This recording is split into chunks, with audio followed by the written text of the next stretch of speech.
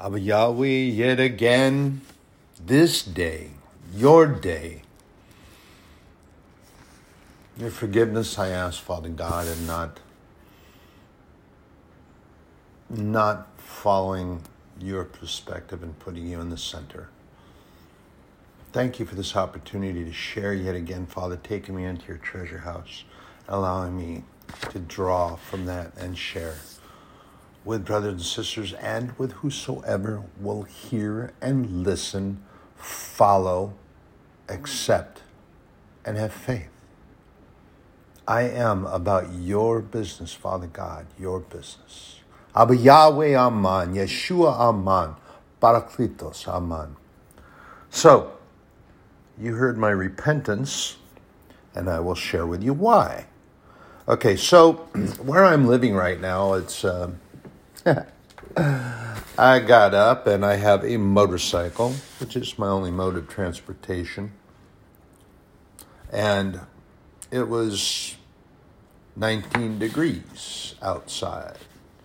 But I have winter riding stuff, and I was going to go to church. I like to go to church. I like to be in the house of the Lord. And it seems that the enemy comes with this attack to try to dissuade and come at me prior. And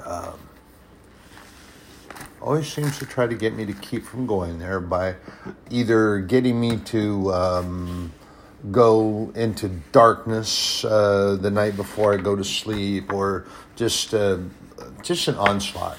And I'm finding that this is becoming more frequent because my walk is coming closer to God. And I've shared this with you before, brothers and sisters, that the closer we get to God and our walk is with Him, the more frequent the attacks will be, and at many times greater they will be. But here is the import, and here's the necessity. You do not give up, do not give in, and do not throw your hands up and say, I can't do this anymore. And as it was spoken to the nation of Israel in the book of Deuteronomy, and in the book of Joshua, and by the prophet Isaiah, there and in Daniel, and throughout places, other places, even into the New Testament, and Jesus Christ declared it, Paul declared it, and God Himself said in Joshua 1:9, have I not commanded thee? Be not afraid. Be of good courage. I'm with you. Brothers and sisters, you have to have faith in that. And I've shared with you already. I love that song, The Rescue. It begins, the preamble is that she's singing about how we have fallen, how she in particular, but I'm saying we because it's true. We will fall prey to the white noise, interference, the accusations, the blame, and the finger pointing of Satan. And believe the accusations, and when he says you should be ashamed, you say, yes, I'm ashamed. And then the liar continues and telling you that you shouldn't go to church or you shouldn't pray. And you say, yeah, you're right. I can't. How can I go to God like this? Which is exactly where you need to be. Because in the midst of the tumult and the storm that is going, we oftentimes will run away from the very place that we need to be. In the midst of a storm, we whine and cry and cower down and say, oh, I can't do this. This is terrible. Where am I supposed to go? What am I supposed to do? Oh, worra. Well, instead of holding on to God's hand and walking and proceeding forward in faith, and then all of a sudden you look over your shoulder and you look up and you're in sunshine, the clouds are gone, the storm has already passed, you're out there, and what does God do? He just kind of looks down, he's got a smile on his face. Does he say, I told you so? Doesn't have to, because the Holy Spirit does. Comes in. But this morning, let's get back to this. So I'm getting ready to go. It's 19 degrees out there. I'm getting ready to go, and I've made the determination that I'm going to go. Cold or not. I'm not a fair weather rider. I've been riding way too long. But as we often do, and James writes in the book, his epistle, in chapter 4, James, the brother of Jesus. I didn't invite God to make the decision. I had already made the plans, and I was going to go and saying, God, you'll be with me. I know this. But my plans were already set. Instead of reversing that and saying, God, is this good? Let's go. I was trying to make it more of a compositional kind of it was too iffy. I didn't center him. I centered me and then asked him to go for the ride. But he likes to ride. Oh, God does like to ride. Trust me when I tell you that, brothers and sisters. He drove cross country with me. He likes to ride. I had a dream one night of God sitting on the back seat and had his arms around me, keep me warm, because it was kind of chilly. But so many people see and know that motorcycles sometimes grow their longer hair and beard and everything. But God was riding on the back and just sitting back, and he had a smile, and his hair was blowing back, and his beard was parted in the middle and blowing down each side. Anyway. Sorry, I did. I mean, it was a long ride, but he did ride with me, and he does like to ride, and he helps me work on a bike. But at any rate, let's get back to the point at hand. Sorry, Father, but I had to share about you. James is writing, and he was what they call he was writing to a group of Jews that were, what did they call them? I wrote it down here, and now I can't find the word. The diaspora, because they were the ones who were scattered, members of the 12th tribe, and these Jews had accepted that Jesus Christ is the Son of God and believed that, but they were scattered everywhere. And this is also spoken of in the Word in other places in the Bible that talked about that, and that they would be called together, and this is part of their homeland. But at any rate, they were called the diaspora because, why were they called that? Because spores of plants, spores of different things that produced by spores instead of seed. But I'm trying to translate into this because that was a Latin term. And I'm thinking, spores are numerous and plentiful, and as the Lord had promised Abraham, that his seed would be like the sand of the sea or the seeds, so scattered everywhere. But anyway, the 12 tribes were scattered for various reasons, and James is writing to them. It was a letter of admonishment, actually, I perceive, and if you look into James 4, it's the descriptive attitudes that they were having, and that in reality, we do that so often. I did that this morning. And Father, I'm sorry. But I got out to start the motorcycle and it wouldn't start. I'm asking to God go for the ride, and after I already made the plans and all this stuff. And then, quite honestly, as we all do, and this is true, I was somewhat disappointed. I was like, man, I really wanted to go. But instead of putting it out there and letting God go out and be right in the forefront, in the middle of the plans, and he decided, this is not a good thing. So I don't think you should go. It's not good. Won't be safe. You'll be too cold.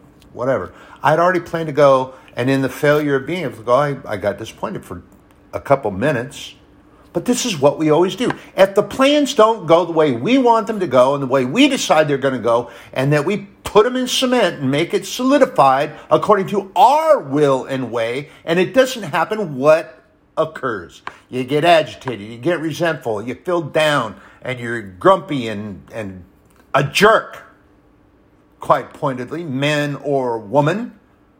You turn into a raving lunatic sometimes, especially if you're a workaholic. Are you a man workaholic, a woman workaholic? It doesn't make any difference. You turn into a raving lunatic. You kick the cat, you kick the dog, you yell at the kids, you yell at your spouse, and you're not happy because why? It didn't go according to your way.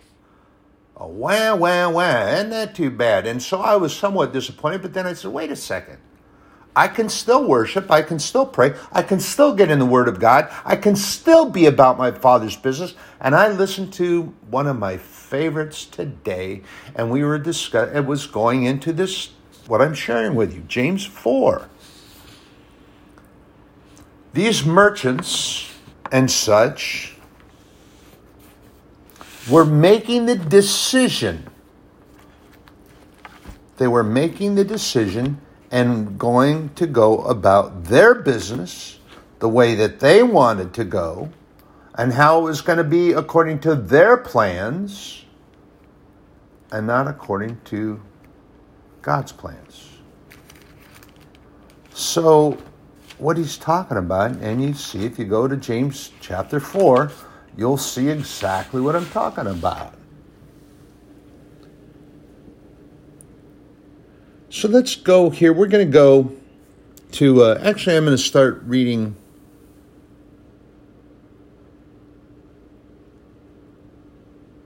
I'm going to go here and start in verse 6. But he giveth more grace, wherefore he saith, God resisteth the proud, but giveth grace unto the humble. There's that word.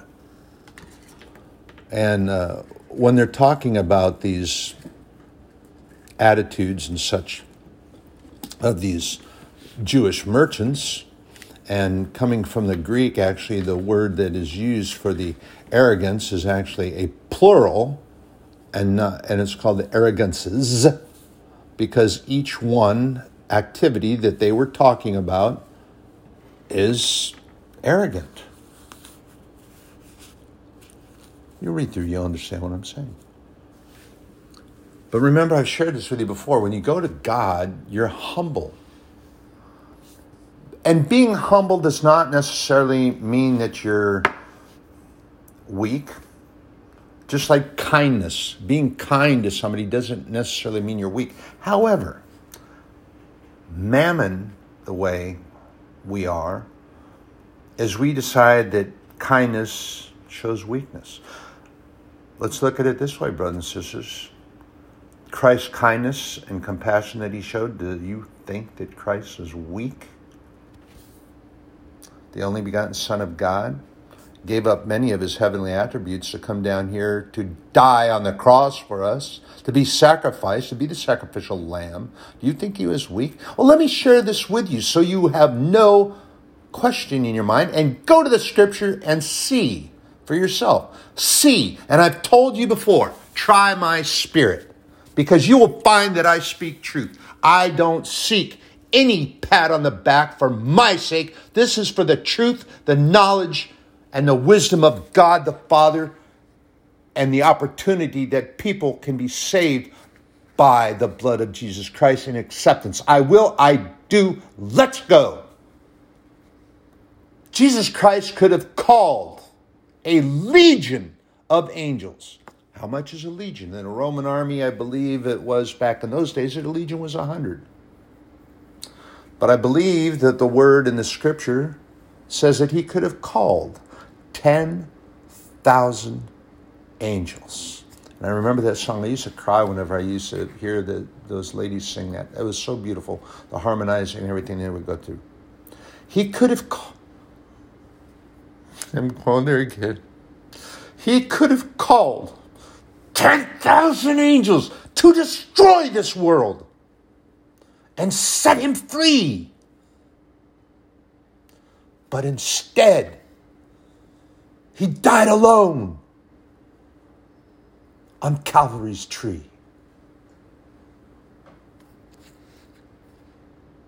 Do you think he was weak when he was hanging on the cross to die?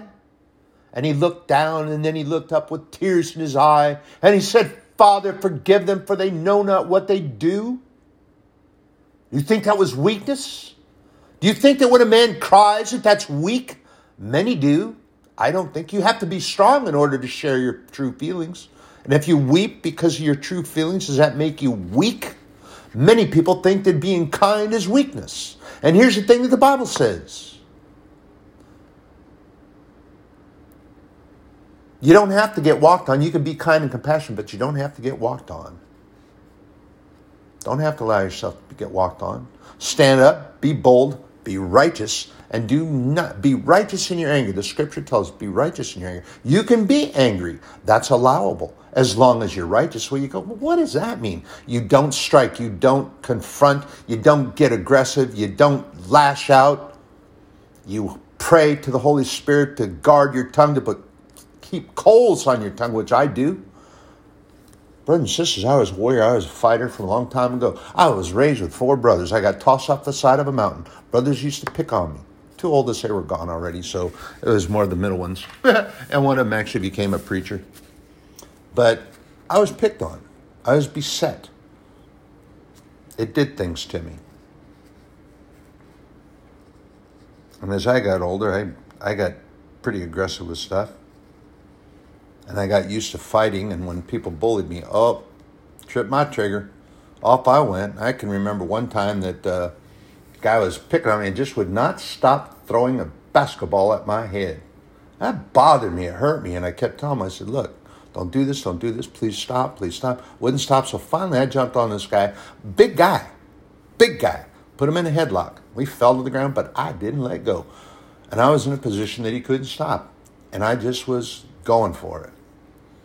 Well, like a coach came over. I wasn't really thinking. I was just angry. I was mad. And guy turned purple. I wasn't choking him. I had him in the side. I was going to put him. Now they have a term for that. They call it the sleeper. I had him in the sleeper. I didn't even know what it was. I was in elementary school, for Pete's sake. I hadn't done any of my martial arts yet. I hadn't done any of that stuff. I hadn't gone through any kind of training. I was a kid in elementary school. I just didn't want to get hit by a basketball in my head. I just wanted him to stop. So anyway, he was getting ready to go into La La Land, and the coach came by and grabbed me and took me off and shook me around a little bit. But then the witnesses came up and they said, hey, he was using his head for a backboard. He asked him to stop, kept asking him to stop. So the coach just kind of shook me at it and looked me at it a little bit, and he goes, hey, you got to not do that. And then sent me on his way, and then the other guy sat down, let him recuperate, and then I could hear the coach yelling at him. I took off across the playground, and I could hear the coach was yelling at him. Didn't like that. Coach didn't like bullies. But brothers and sisters, we don't have to be walked on. But the thing of it is that we still have to be humble in these things.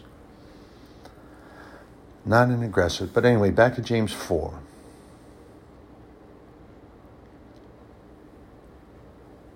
Starting back in 7. Submit yourselves, therefore, to God. Resist the devil, and he will flee from you.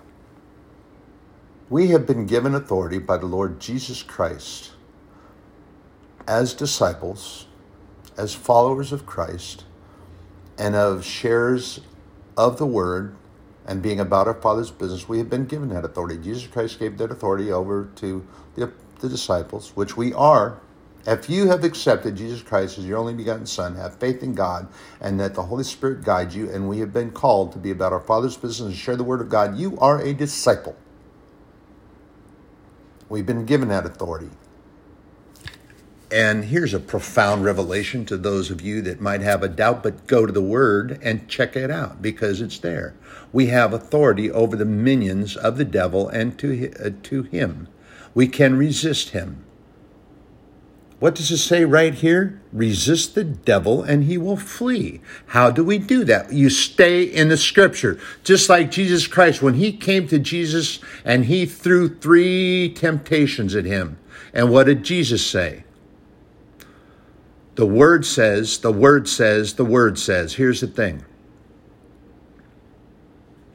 I've shared these words with you before. Logos, which is an armory. Rhema, which are the swords. The verses of the Bible are our swords. And the Bible is our armory. It's also our treasury. My treasury, because I get to go in the treasure house and I get to pull these things off. Pull the sword of truth. And what does the Bible say? That we are in a spiritual warfare. You have to have on the armor of God. And there's all kinds of people, and I've shared numerous times, well, I don't want to hear about that. I just want to focus on God. I don't want to hear about that. That's giving glory to the devil. No, it's not. It's making the revelation of the enemy to be real. Now, what does it say here? James is writing, revealing about the devil, talking about him. Paul writes about it. Peter writes about it. Jesus Christ even said, what are you going to tell Jesus? I don't want to hear about that. I don't want to hear about the good stuff that you did. And what is Jesus Christ going to tell you? Get thee behind me. Just like he did with Peter. Get thee behind me, Satan. But he wasn't calling Peter Satan. He knew that the spirit of the devil was there. Just like the spirit of the devil is in these people that claim to be Christian, and yet they don't want to hear anything about the enemy. Well, guess what? They're listening to the white noise, and they have infiltrated, and they have come into contact, and they have accepted that. That's unfortunate, but it's truth. So let me continue. Draw nigh to God, and he will draw nigh to you. Cleanse your hands, ye sinners, and purify your hearts, ye double-minded. Be afflicted and mourn and weep. Let your laughter be turned to mourning and your joy to heaviness. Humble yourselves in the sight of the Lord, and he shall lift you up. Speak not evil one of another. Brethren, he that speaketh evil of his brother, and judgeth his brother, speaketh evil of the law, and judgeth the law. But if thou judge the law, thou art not a doer of the law, but a judge. There is one lawgiver who is able to save and to destroy. Who art thou that judgest another? Go now, ye that say, today or tomorrow we will go into such a city, and continue there a year, and buy and sell, and get gain. That's pretty profound right there. Whereas ye know not what shall be on the morrow, for what is your life? It is even a vapor that appeareth for a little time, and then vanisheth away. For that ye ought to say, if the Lord will, we shall live and do this or that. But now ye rejoice in your boasting. All such rejoicing is evil. Therefore to him that knoweth to do good and doeth it not, to him it is sin. What does that mean? Well, here's the translation. And the translation is this, brothers and sisters, that if we are so arrogant and so bold to write our plans down, and then we say, hey, God, you want to go for a ride with me? I got all this planned out. I'd like you to put a blessing on it and you can go. Which is essentially what I did this morning. I'd already planned. I was going to go to church, and then I said, hey, God, you want to go for a ride? You'll keep me warm, I know. Instead of saying, Father, is this a good thing that I go? I know that it's very cold. Should we go? I tried to make it kind of a compromise, sort of a thing like that, because the Holy Spirit grabbed onto me and was talking to me, which is why I was disappointed, but I didn't stay disappointed very long, because I got back into the scripture, I got into the word, and now I'm sharing with you his truth, his knowledge, his wisdom. So disappointed only for a second. But 19 degrees, that's pretty cold. And then, of course, here's the thing, too. It was also windy, so you have to apply the wind chill. But then you get on a motorcycle, and you're going down the open road, you're going down the freeway. Then you have to add a 70-mile-an-hour wind chill to whatever the wind chill already was, whatever the temperature was. So 70-mile-an-hour wind chill factor to whatever that 19 degrees was. That was going to be pretty cold. Been there, done that before. But here's the thing. God said that was not a good thing. He didn't want me to do that. So he wouldn't let the motorcycle get started. And that's okay, because when I said what the arrogance was, is that I had made the determination that I was going to go anyway, because I wanted to be in the Word. I wanted to be in the house of the Lord. I wanted to be in worship. But I'm worshiping. I worship. I prayed. I'm in the Word. I'm sharing. I'm doing my Father's business. Today's still Sunday. And it's a great day. Beautiful day, but cold. So brothers and sisters, these merchants, which they were looking, and they had made the decision. We're going to go here, we're going to go there, we're going to do this, we're going to do that, we're going to stay here for this amount of time. Do we not get that same way that we write down our agenda? And here's the arrogant part, is that you write it down in pen. Yes, you do. You write it in pen, you sit it down there, and then you scoot it across the desk to the president of the company, which would be God the Father. His executive officer, the next is Jesus Christ, and then you have the Holy Spirit, and they're all sitting there at the table, and you push that across that table, and it's all in pen. And then all of a sudden you see the hands going. The hands are going faster than you can even comprehend, scribbling out everything, and then they give it back to you, and it's a mess. And there's little notes and things jotted on the side. Your arrogance just went right down, pardon my vernacular, the turlet. You arrogantly pushed that to God in pen because you had decided that's the way it was going to be. He didn't like it. Instead of humbly writing it in pencil, because here's the thing. God likes it to be neat and tidy, and he knows that that's the way it should be. So instead of pushing it across in pencil so that he can make tidy erasures and corrections, and then hand it back to you. That's being humble. Humbly present the ideas to God, but asking him first. It's not bad that you make plans and things, but the thing of it, before implementing, before giving it a chance to make you resentful and attitudinal, kicking the dog, the cat, yelling at the kids, hollering at the wife or the husband, and being a workaholic jerk instead of a God-following, compassionate person and allowing God to make the decision and lead. Be humble when you approach God. You don't have to be bold and upright, but be humble in your approach to God. God, I would like to see this done. I would like you decide, is this the right thing to do? I had already made my plans. My thoughts were already going in that direction, and then asked God to go for the ride. Are you making plans, filling up the car and getting ready to go, and then say, well, here's the thing, Lord. You can go. I want you to go, but you got to sit in the back seat because there's no room up here. Whoa. Did you just tell Jesus Christ and the Lord to take a back seat to your plans? Brothers and sisters, you know I'm speaking the truth, and you know that there are those of you out there that do this very thing. So don't sit there in denial, and don't get your knickers in a twist and get all offended, because you know I speak the truth. There are individuals that do. I did it this morning. I planned to go to church. I had already established that it was going to happen, and then I said, God, you want to go for a ride? You have to sit in the back of the seat because I'm running the throttle here.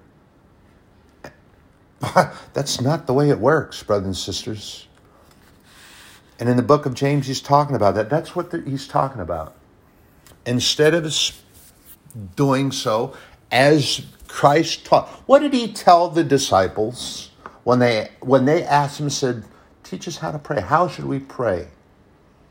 Our Father who art in heaven, hallowed be thy name. What does that mean? Holy is your name.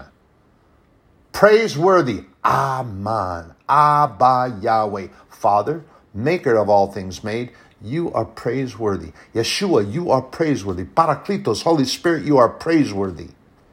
Thy will be done on earth as it is in heaven. So, in the presentation of the plans that they were making, they should have said, God, we would like your approval. We would like your guidance. We want you to be centered in this. And the decision, should we go here to do that? Will we be able to do this? But we want your guidance. We want your leadership. Instead of making all the plans and then saying, oh, by the way, God, would you like to go? Have no room to sit up here in the front of the limo. You got to sit behind the screen in the back. Or you can't sit up here in the front seat of the car. You got to sit in the back. Brothers and sisters, we do this so often. We do it. But their plans are made, and even often as we do, we make the plans,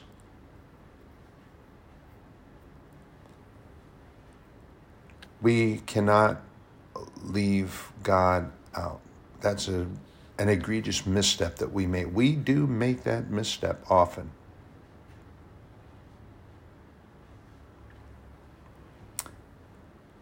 So James is not refuting their planning. That and the Bible doesn't tell us that we can't plan. Doesn't say that.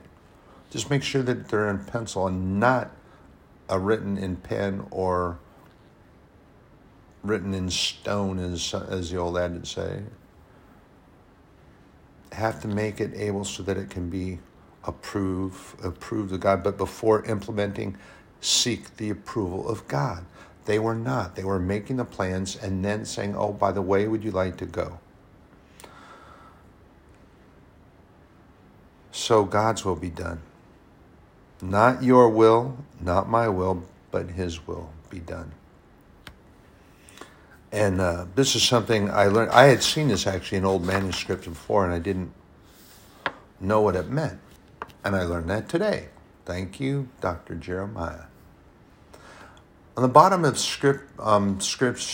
manuscripts and notations that are old texts and old materials, there was an inscription that was put down prior to the signature. It was sort of a little, I forget what they call it now on business letters and things. Anyway, at the bottom of the letter, when they got done, or the manuscript or whatever was done, there was this, and then sometimes in the side, in parentheses, sometimes not, there was a D period, V period. I didn't understand what it meant. I didn't understand what it was, but it's two Latin words that are put together. Deo volente. What does that mean? God willing. So they would write all this stuff down, they send a letter out, and then if it was a future date, it would be God willing. And I say that when things get too far out and people ask me, to plan this or that, go this or that, do this or that, I say, Lord willing it be, because tomorrow is not promised. And brothers and sisters, the scriptures talk about that. In 1 Chronicles 29:15, it talks as our days are as a shadow. Our days pass. Brothers and sisters, our days are... Tomorrow is not promised. Jesus Christ shared that. The Word of God tells us that tomorrow is not promised. There are two realms of our existence where we don't belong, and it makes it very treacherous in either direction. And the idea partially is that God gave us the capability in pre-planning, which means that we can look out ahead. And this is where the problems come in. We look too far out ahead, we start making these agendas, and then our arrogance takes flight. Woohoo! And I'm not talking about taking flight in a good way. I'm talking about taking flight to try to fly and carry us along. We become arrogant in pre-planning and doing all this stuff. And what happens, I've shared with you, when the plans fall through, and they always do when you try to get your... Look at, you had several examples of that. Sarai, before she was renamed Sarah. And remember, because she was too old, Abraham was too old, so the handmaid Hagar was sent in to Abraham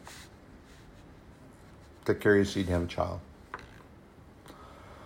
And Sarah was confronted by the word of God, the Spirit of God, because she was overhearing conversations and laughing. She thought it was funny that God had promised Abraham a certain thing, and she was too old and he was too old, so she was laughing. And then God said, excuse me, were you just laughing at what I told Abraham? Were you laughing at me, God, the maker of all things? You thought it was funny that I make a promise to my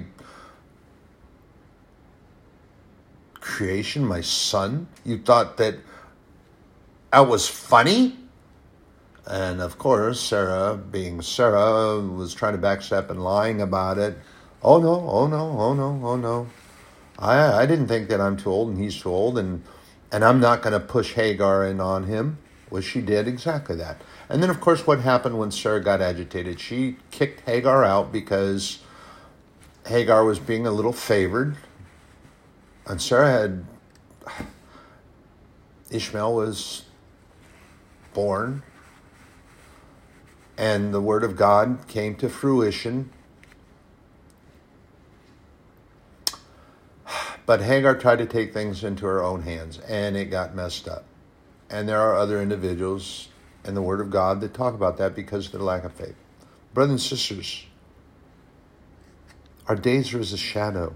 In Job 7:6, Job speaks to the comparison to a weaver's shuttle.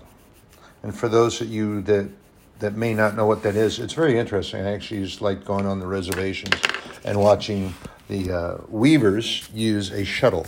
It's a big device, usually wood ones. They have now more modern, but I love the old-time ones because they make a sound.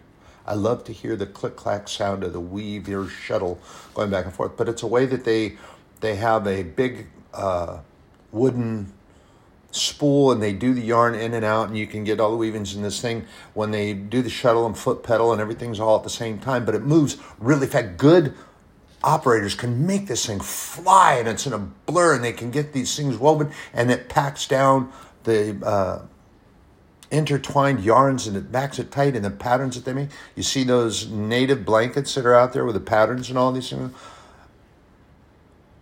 They're probably now, many of them, made on a modern shuttle, and it's mechanized. Brothers and sisters, I used to see weavers that did this. They were sitting on a stool, and they would go through the course of a day, and they would knock these things out, but they were done by hand.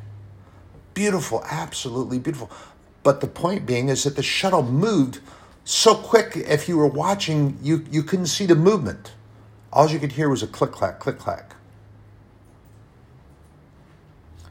And Job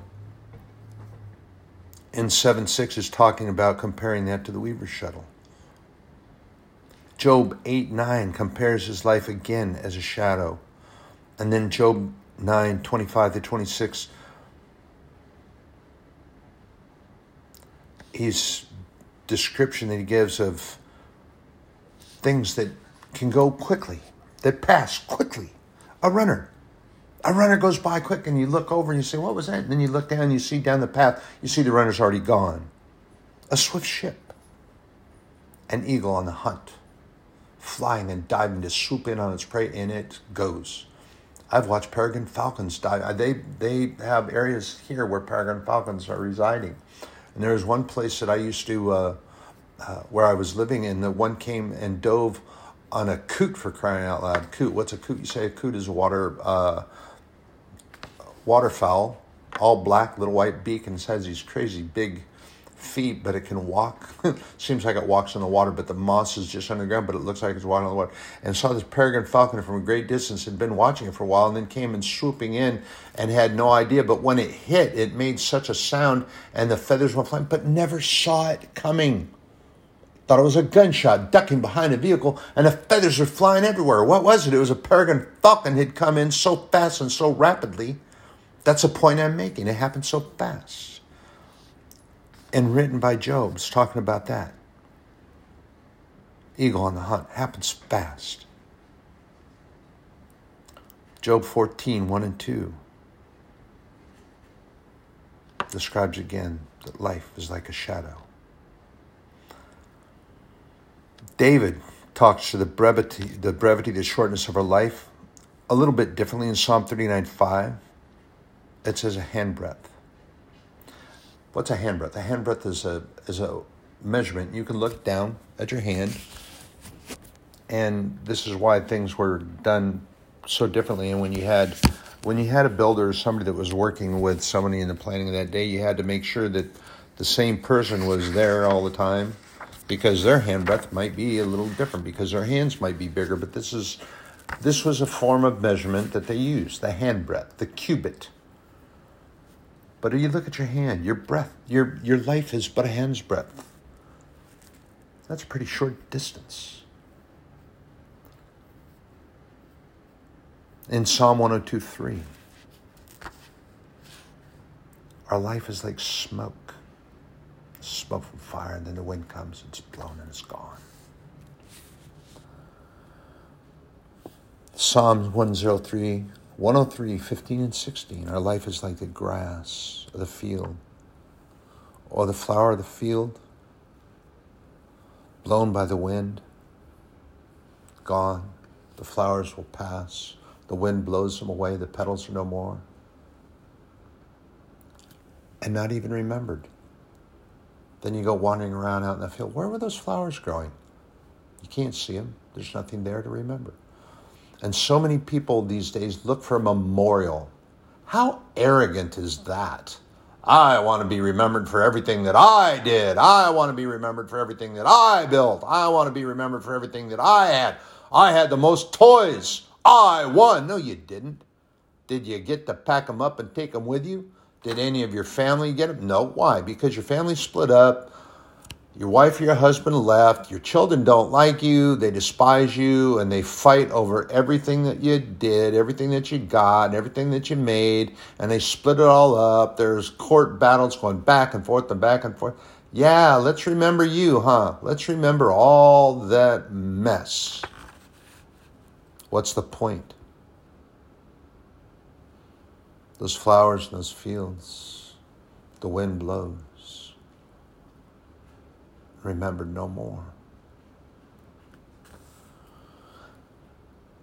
So here's the ponderance, the food for thought. We're seeking our own way and inviting God along for a ride to come with us? Or are we putting Christ, the anointed of God, in our center? Deo volente, God willing. God willing. Here's the thing, too, that you have to keep in mind is that God wants us to thrive. He really does.